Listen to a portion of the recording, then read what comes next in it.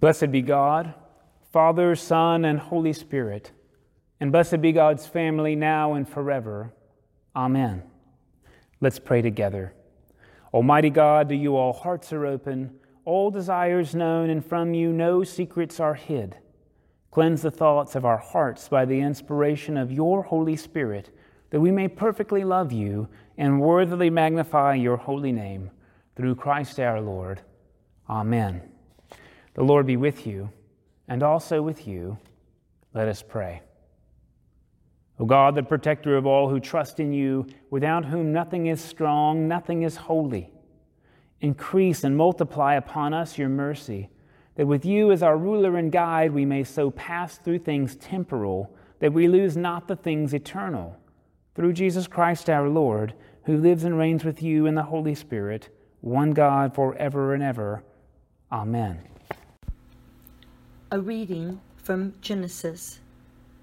Laban said to Jacob, "Because you are my kinsman, should you therefore serve me for nothing? Tell me, what shall your wages be?" Now Laban had 2 daughters. The name of the elder was Leah, and the name of the younger was Rachel. Leah's eyes were lovely, and Rachel was graceful and beautiful. Jacob loved Rachel, so he said, "I will serve you 7 years for your younger daughter Rachel." Laban said, "It is better that I give her to you than that I should give her to any other man. Stay with me." So Jacob served 7 years for Rachel, and they seemed to him but a few days because of the love he had for her. Then Jacob said to Laban, "Give me my wife, that I may go into her, for my time is completed." So Laban gathered together all the people of the place and made a feast. But in the evening he took his daughter Leah and brought her to Jacob, and he went in to her. Laban gave his maid Zilpah to his daughter Leah to be her maid. When morning came, it was Leah. And Jacob said to Laban, "What is this you have done to me? Did I not serve with you for Rachel? Why then have you deceived me?" Laban said, "This is not done in our country, giving the younger before the firstborn. Complete the week of this one, and we will give you the other also in return for serving me another 7 years." Jacob did so and completed her week. Then Laban gave him his daughter Rachel as a wife. The word of the Lord. Thanks be to God. Give thanks to the Lord and call upon God's name. Make known the deeds of the Lord among the peoples. Sing to the Lord, sing praises, and speak of all God's marvelous works.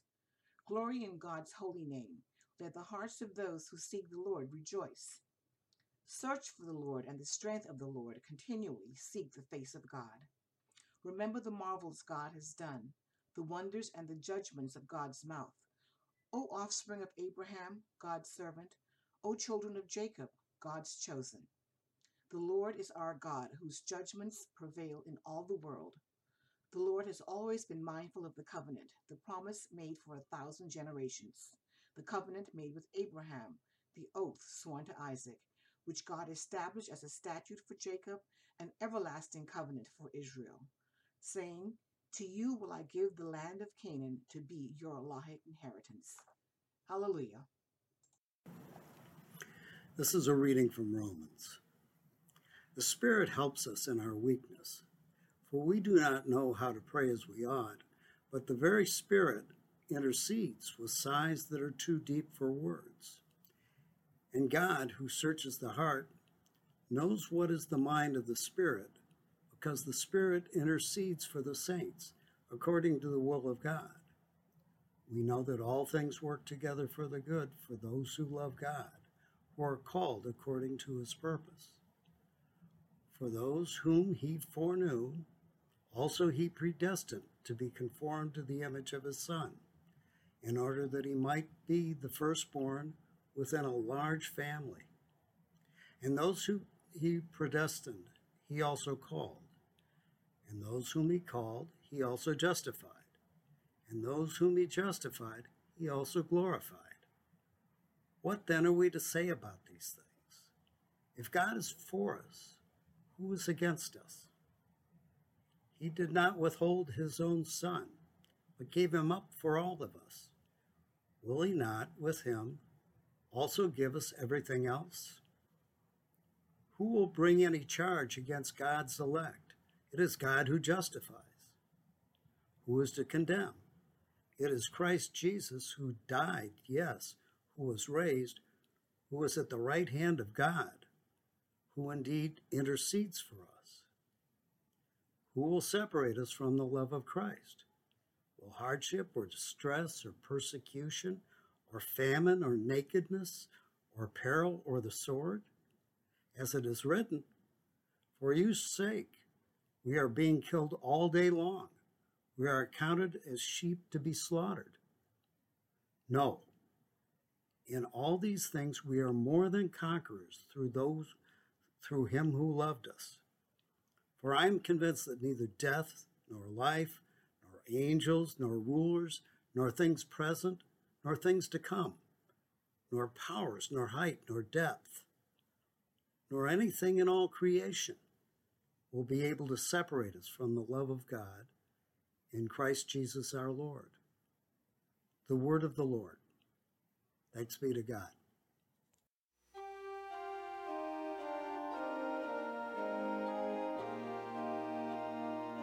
Paris, Lord Jesus, Lord of all creation, Jesus of God and Mary the Son, thee will I cherish, thee will I honor, O thou my soul's delight and crown.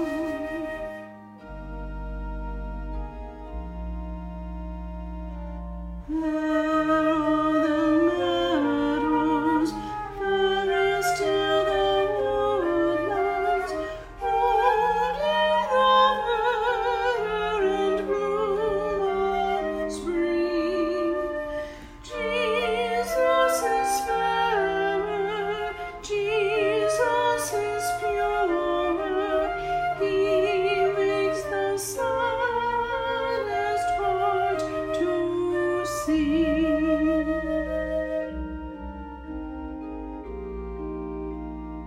Fair are the flowers, fairest till the sons of men, in all the freshness of youth arrayed. Yea, is their beauty fading and fleeting? My Jesus, thine will never fade.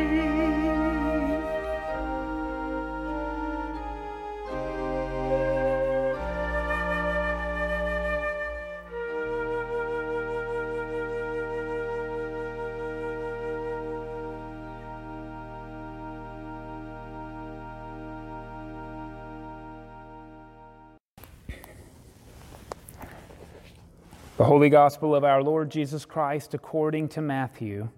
Glory to you, Lord Christ.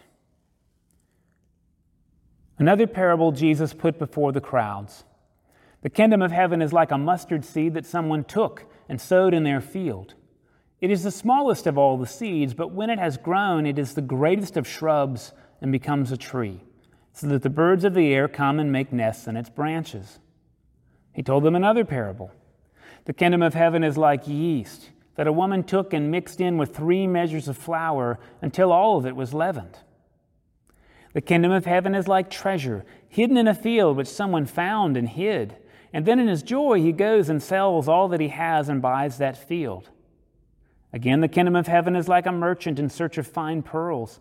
On finding one pearl of great value, he went and sold all that he had and bought it. Again, the kingdom of heaven is like a net that was thrown into the sea and caught fish of every kind. When it was full, they drew it ashore, sat down, and put the good into baskets, but threw out the bad. So it will be at the end of the age.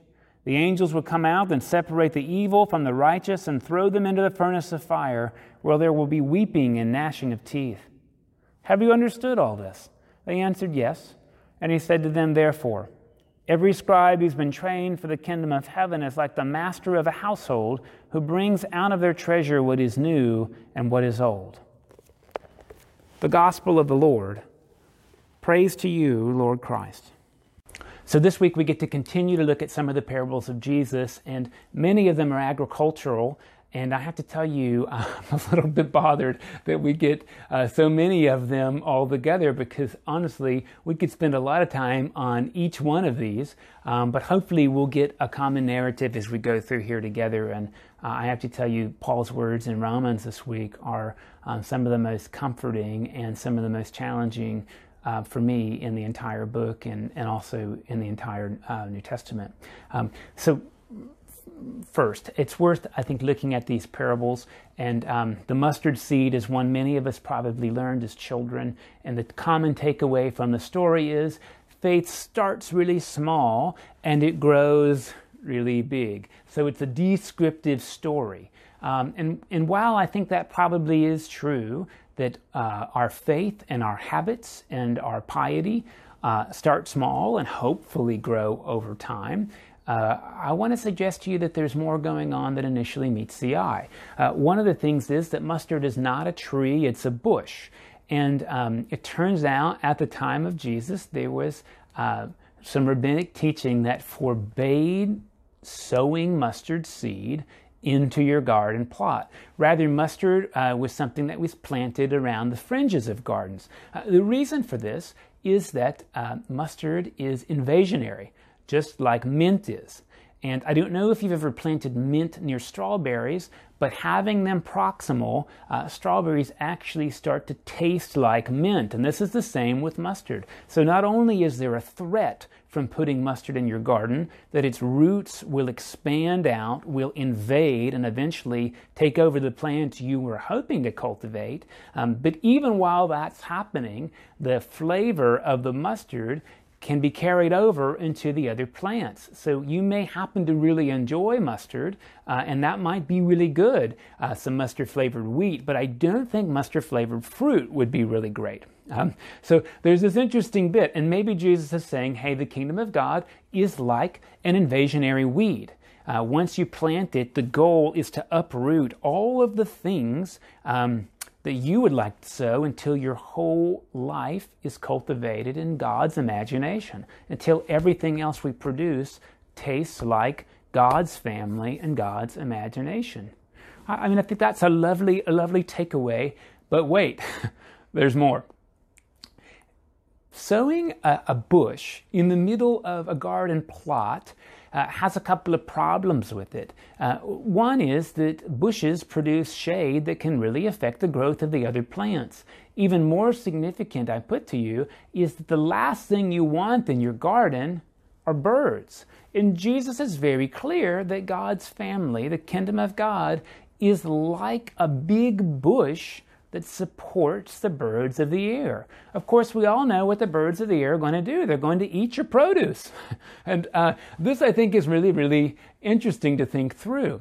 That perhaps the point of the gardens, of our work and our piety, is not that we just have nutrition and nourishment that we put in a storehouse, but it is, in fact, to nourish people that we might consider to be our natural enemies. And that in so doing, the birds of the air will take the seeds of our piety and our justice and our worship and ultimately help distribute them throughout the world. It's a really different way to think about who gets what and what the point of our faith is. This, I think, is a real strong challenge to prosperity gospel theology that says the better person you are, the more God will reward you. I think this is suggesting the more we engage in God's imagination, the more we're able to spread exactly the type of nutrition and agriculture that God has in mind, the more we're able to redevelop the world. And this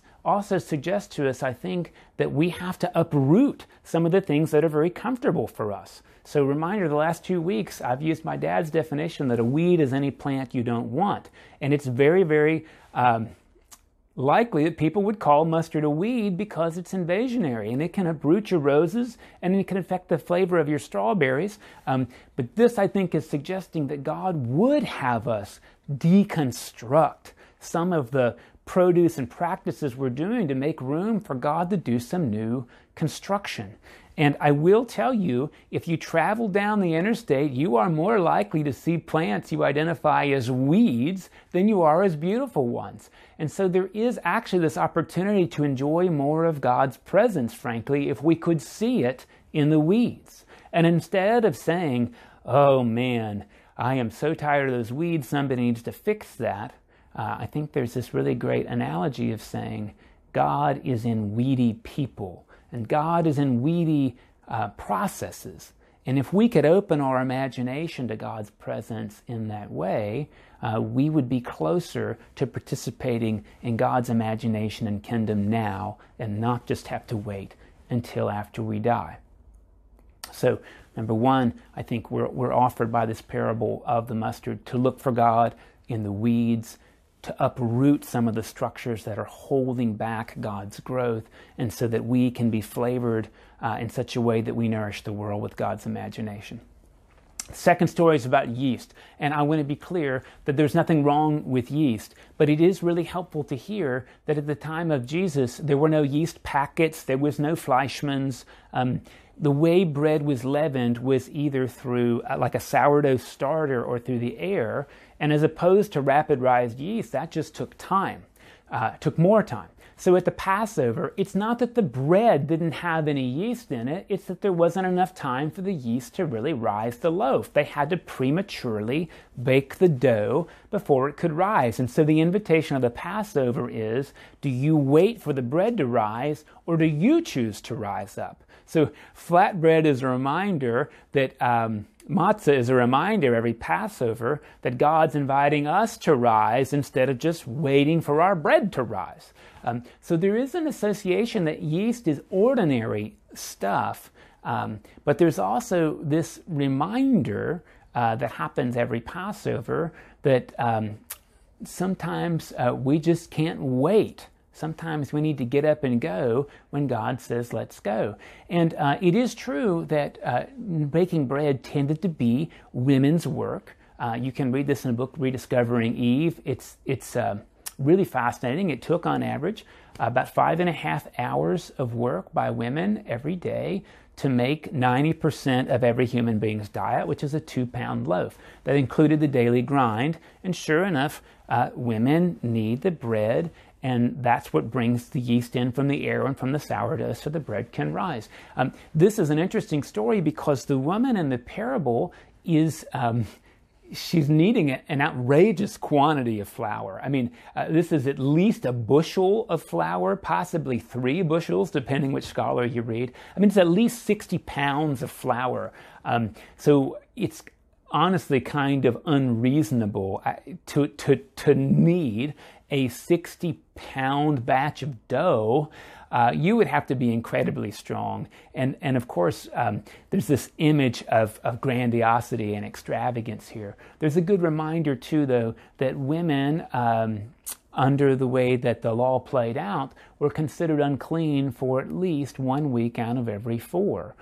They were considered ritually unclean because of their period. So here's something very ordinary. The kingdom of God is like invisible stuff that happens in the air, that's very ordinary and not holy like Passover bread, that a lady who could be unclean a quarter of the time kneads into a huge amount of dough, and at the end of the day, it causes the whole batch to rise. These invisible small moments full of ordinary and uncleanliness that's ordinary as well.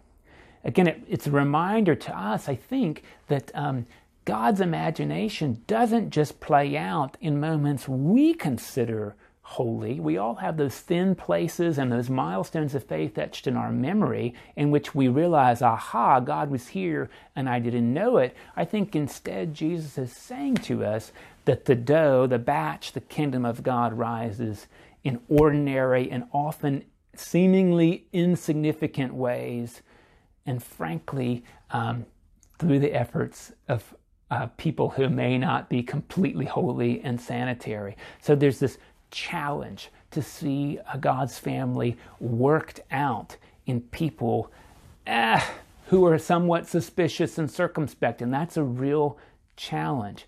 The next time the hairs on your neck stand up, or you start to clutch your purse, or you have this thought that makes you uncomfortable being around somebody's presence, what if it could be a wake-up moment to say, I wonder what God could be telling me about my preconceived notions about where God is right now. I certainly hear the parable speaking that way, and the more we could do that in seemingly insignificant moments, the more we could help the kingdom of God rise up instead of just staying flat. We get to hear the story about a treasure in a field, and the rules of engagement are worth hearing. You know, if you go out, if you're mowing the grass and you find a treasure chest of doubloons, so you bury it and you buy the house, and then you have the doubloons, it turns out that the law at the time of Jesus, and actually depending on who your lawyer is right now, won't support you owning the doubloons. Because you knew something the property owner didn't have. So there's this really interesting thing that happens in the story. This person finds this treasure in a field that is so mesmerizing and drawing, but that they can't actually use. Because the moment they start sharing that wealth, people are going to know that it's not rightfully theirs. You say, why would anybody do that? And I think that's part of the point, is that treasure is not about personal gain. It's about being overwhelmed by the beauty of something. And the pearl merchant, I think, says the same thing. The pearl merchant, listen, sells everything he has, everything. Like he sells the shirt on his back to buy this pearl, and now it's incredibly valuable and wonderful, but what's he going to do with it? He can't eat it. It wouldn't nourish him. It won't give him any shelter. He can't sleep on it. And I wonder if the pearl isn't so wonderful to him that he couldn't even bear to sell it.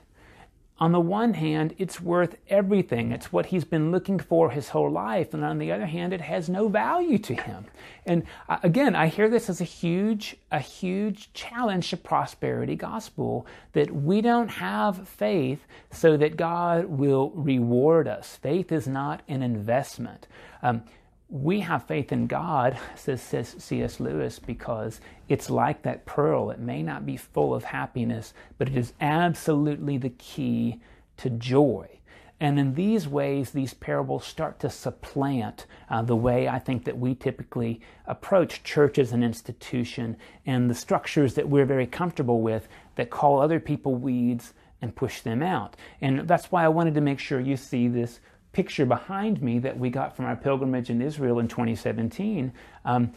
More often than not, people then as now would rather just be look at one another from the shoulders up. And here's this reminder that this woman who is untouchable touches Jesus at his lowest point, his feet, and that Jesus is absolutely present in his dirtiest, lowest point, and it heals her. And it grows the kingdom of God like leaven does and like mustard does. And sometimes we're so fixated on all things bright and beautiful that we forget that God made all things short, shallow, and squat just as well, and that God is in the weeds as much as the roses. Well, actually maybe more, because there are, quantitatively speaking, more weeds than there are roses. Then we get to hear this last story about the parable of the net. And it's really important to hear. Andy Doyle's done a lot of work, our bishop, through some of his blog activities to say this isn't like like a cast and drag net. This is a seine net. Like this is what you do to draw the boots and the tires and the eels and the minnows. This is the way that you get everything out of the water and draw it to God. Now, traditionally, I think we could hear that, look, there's good fish and bad fish, and we throw the bad fish out. And sure enough, bad fish are people who go to hell because they don't think the right thoughts or they don't have the right conversion moments. But I think to do that is to miss what's going on here. We don't decide what gets kept and what gets thrown out. God does, and that's done by messengers, by angels, by people who represent God. And that really the parable is suggesting, I think, not that we make decisions about who's in and who's out, but that we join the work of Christ when we draw everything, even if we think it might be worthless, when we draw everything, even off the bottom, to bring it closer to God, because God would redeem the entire world, all of it. And I put to you, we always have this opportunity to decide when we think about judgment, are these whole people or are these the parts of ourselves? Does God consider certain people to be pollutants, or is God fully aware that there are parts of ourselves that not only pollute our bodies, but pollute the entire environment?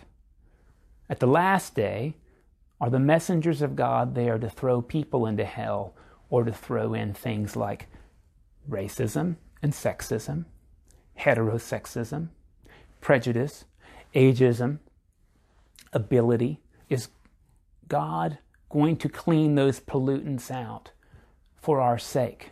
And it makes me think that this parable is not one that we have to wait on. This is a parable in which we can, as messengers of God, after all, we are the church of Jesus Christ, we can start to cull those pollutants out, not only of our body, but our society, by insisting upon justice. Justice as God defines it, which is distributive and restorative. This is big time work. And this is why I think it is great to hear the words of the Apostle Paul speak not only comfort, but remind us of why this is holy work that needs to be done. So on the one hand, Paul says, and there's three particular ideas I want to bring out of Romans here. First, sometimes we don't even know what to do. And I will tell you that is systemic, I think, right now. Whether we're talking about masks or whether we're talking about statues and racism, we are struggling with what to do. And we get to hear Paul say that the Spirit of God groans for us more deeply than we can ourselves, so that God is praying for us. Isn't that amazing to think? We often think we have to pray in the right ways. And here Paul says, the one praying the right way is God, and God's pushing us to join and pulling this net in and praying that we will breathe that in. The second thing we get to hear is, in the middle of mistake making, that God is able to work all things to the good of those who love God. And I think this is really important. We could hear this verse, in all things God works to the good of those who love God. And we could start to say, well, it's a predetermined fatalist universe, so God made me an alcoholic and I can't be blamed for that because that was God's plan.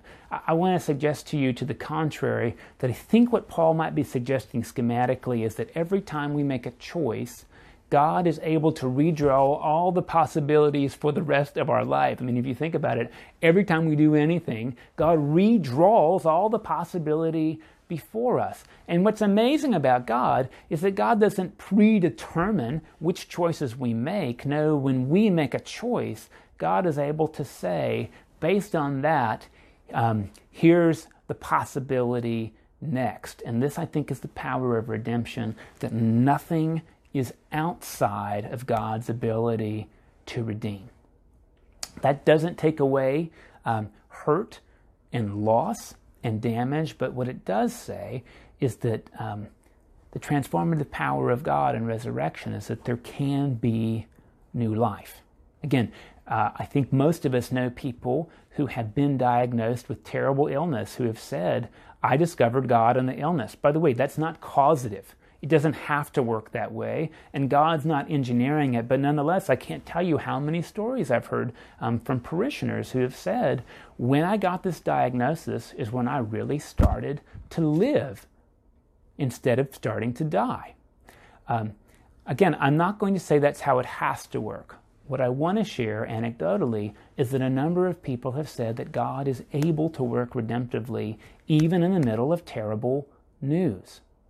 And I think this is a comfort for us as we would join God in looking with renewed interest and imagination into the weeds, and looking to pull in the net, and looking to do these little acts of yeast that are almost invisible but that cause things to rise, is that when we mess up, God is able to go somewhere with it.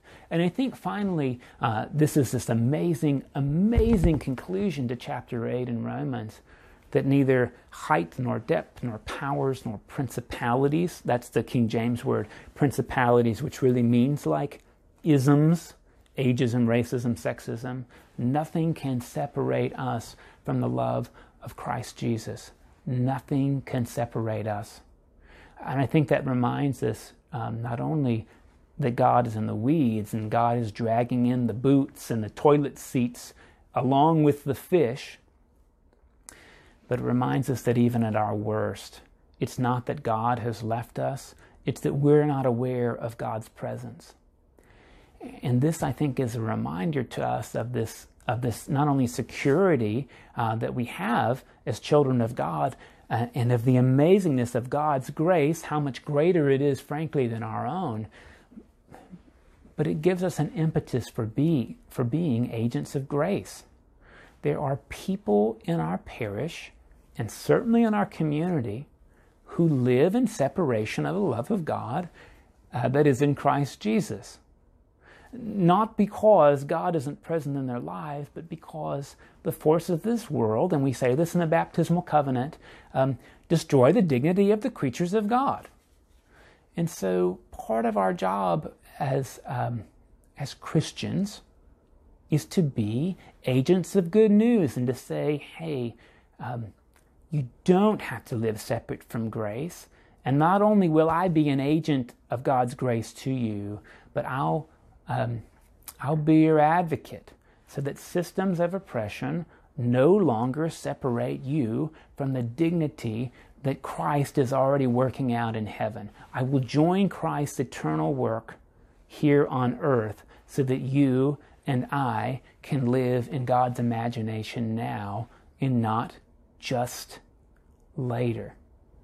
And even when we fail, even when we're tired and when we're exhausted, even when we're intractable, we are fully loved as our birthright of children of God. And even those moments of intractability, God is able, if we would just be willing, to redeem and offer new life. Not just, you see, for the birds, but for the crop, for the harvest that God intends. Let us renew and reconsider our faith in the words of the Iona Creed. We believe that God is present in the darkness before dawn, in the waiting and uncertainty where fear and courage join hands, conflict and caring link arms, and the sun rises over barbed wire. We believe in a with us God who sits down in our midst to share our humanity. We affirm a faith that takes us beyond a safe place, into action, into vulnerability, and onto the streets. We commit ourselves to work for change and put ourselves on the line, to bear responsibility, take risks, live powerfully and face humiliation, to stand with those on the edge, to choose life and be used by the Spirit for God's new community of hope. Amen. In peace we pray to you, Lord God, for all people in their daily life and work, for our families, friends, and neighbors, and for those who are alone, for this community, the nation, and the world, for all who work for justice, freedom, and peace, for St. Thomas the Apostle's School, for those who teach and those who learn, that they may rejoice in the knowledge of your truth, for the just and proper use of your creation, for the victims of hunger, fear, injustice, and oppression, for all who are in danger, sorrow, or any kind of trouble,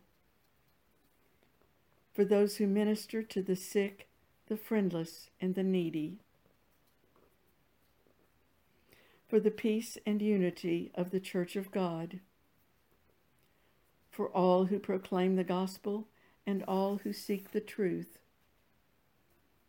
for all bishops, priests, and deacons, for the priests in our community, Mike, Craig, Bill, and Lillian, for Andy, Hector, Jeff, and Kay, our bishops, in the Diocesan Cycle of Prayer, All Saints Cameron, Christ Church Mahia, and Christ Church Temple, and for Michael, our presiding bishop, for all who serve God in the church, for all who have committed themselves to our prayers, for our families, friends, and neighbors, especially Chris, Larry, Jerry, Sean, Jerome, Susie, Ted, Andrea, Kevin, and Ron, and those the congregation wishes to name at this time, silently or aloud.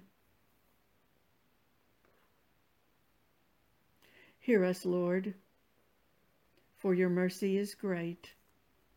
We thank you, Lord, for all the blessings of this life.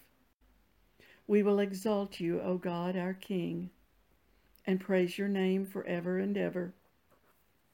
We pray for all who have died, that they may have a place in your eternal kingdom.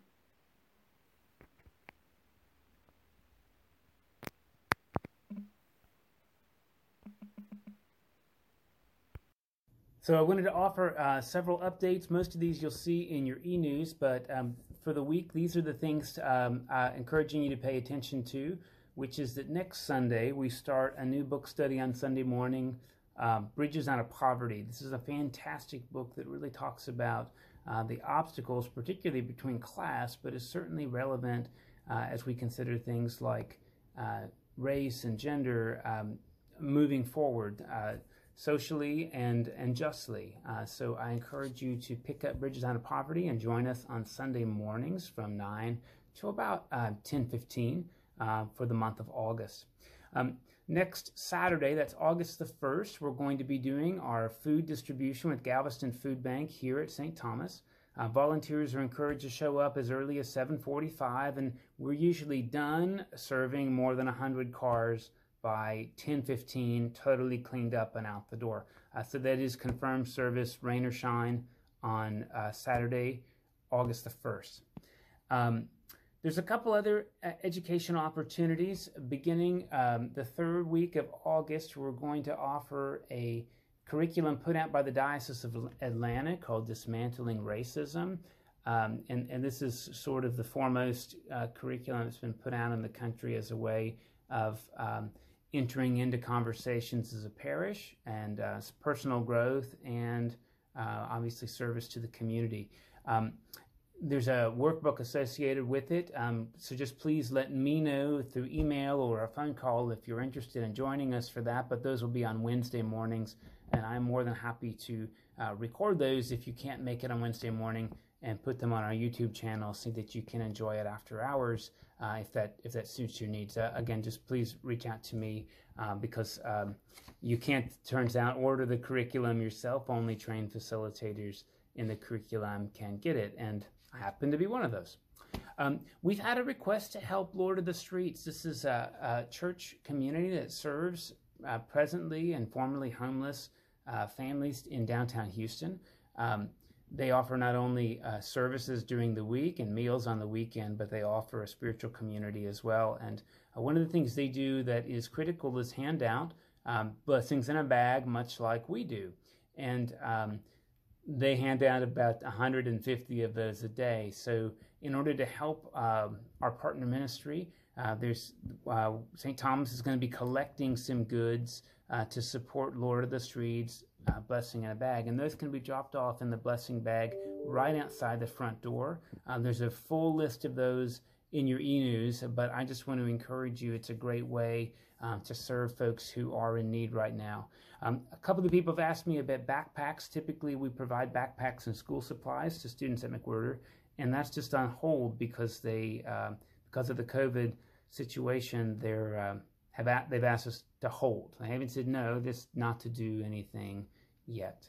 Of course, many people want to know, when are we going to be able to regather for worship? And again, that's something that's a moving target for us. Obviously, we want our sanctuary to be a safe place. So your vestry works week to week on conditions. We have it, as I've mentioned in the past, a diocesan approved plan, and we have a really good way, we think, in order to do it, but that's also contingent upon case count flattening or diminishing. So it's frustrating for all of us not to know, and that's one of the big problems with COVID right now, is just not knowing. But we're doing our best on a week-to-week basis, and when we've got a good date, we will put it out in the e-news and on our Facebook page. Really, really grateful for your continued faithfulness to St. Thomas. Happy to say that many of you are being so good about contributing online and through the box and through the mail, and so we're doing okay in uncertain times, and just really, really grateful for your faithfulness to St. Thomas. I am looking forward to physically regathering with you as soon as we can safely, and I pray that will be soon. In the meantime, if I can support your family in any way with prayer or otherwise, please don't hesitate to let me know. And prayers that this week is indeed a peaceful and constructive week for you. And now the peace of the Lord be always with you, and also with you. As our Savior Christ has taught us, we are bold to pray. Our Father, who art in heaven, hallowed be thy name. Thy kingdom come, thy will be done, on earth as it is in heaven. Give us this day our daily bread, and forgive us our trespasses, as we forgive those who trespass against us. And lead us not into temptation, but deliver us from evil. For thine is the kingdom, and the power, and the glory, forever and ever. Amen. May God, who by the Holy Spirit caused those of many languages and worldviews to proclaim Jesus as Lord, strengthen your faith and send you out to bear witness to God in word and deed. And the blessing of God Almighty, the Father, the Son, and the Holy Spirit be upon you this day and remain with you forever. Amen. Alleluia, alleluia. Go in peace to love and serve the Lord. Thanks be to God. Alleluia, alleluia.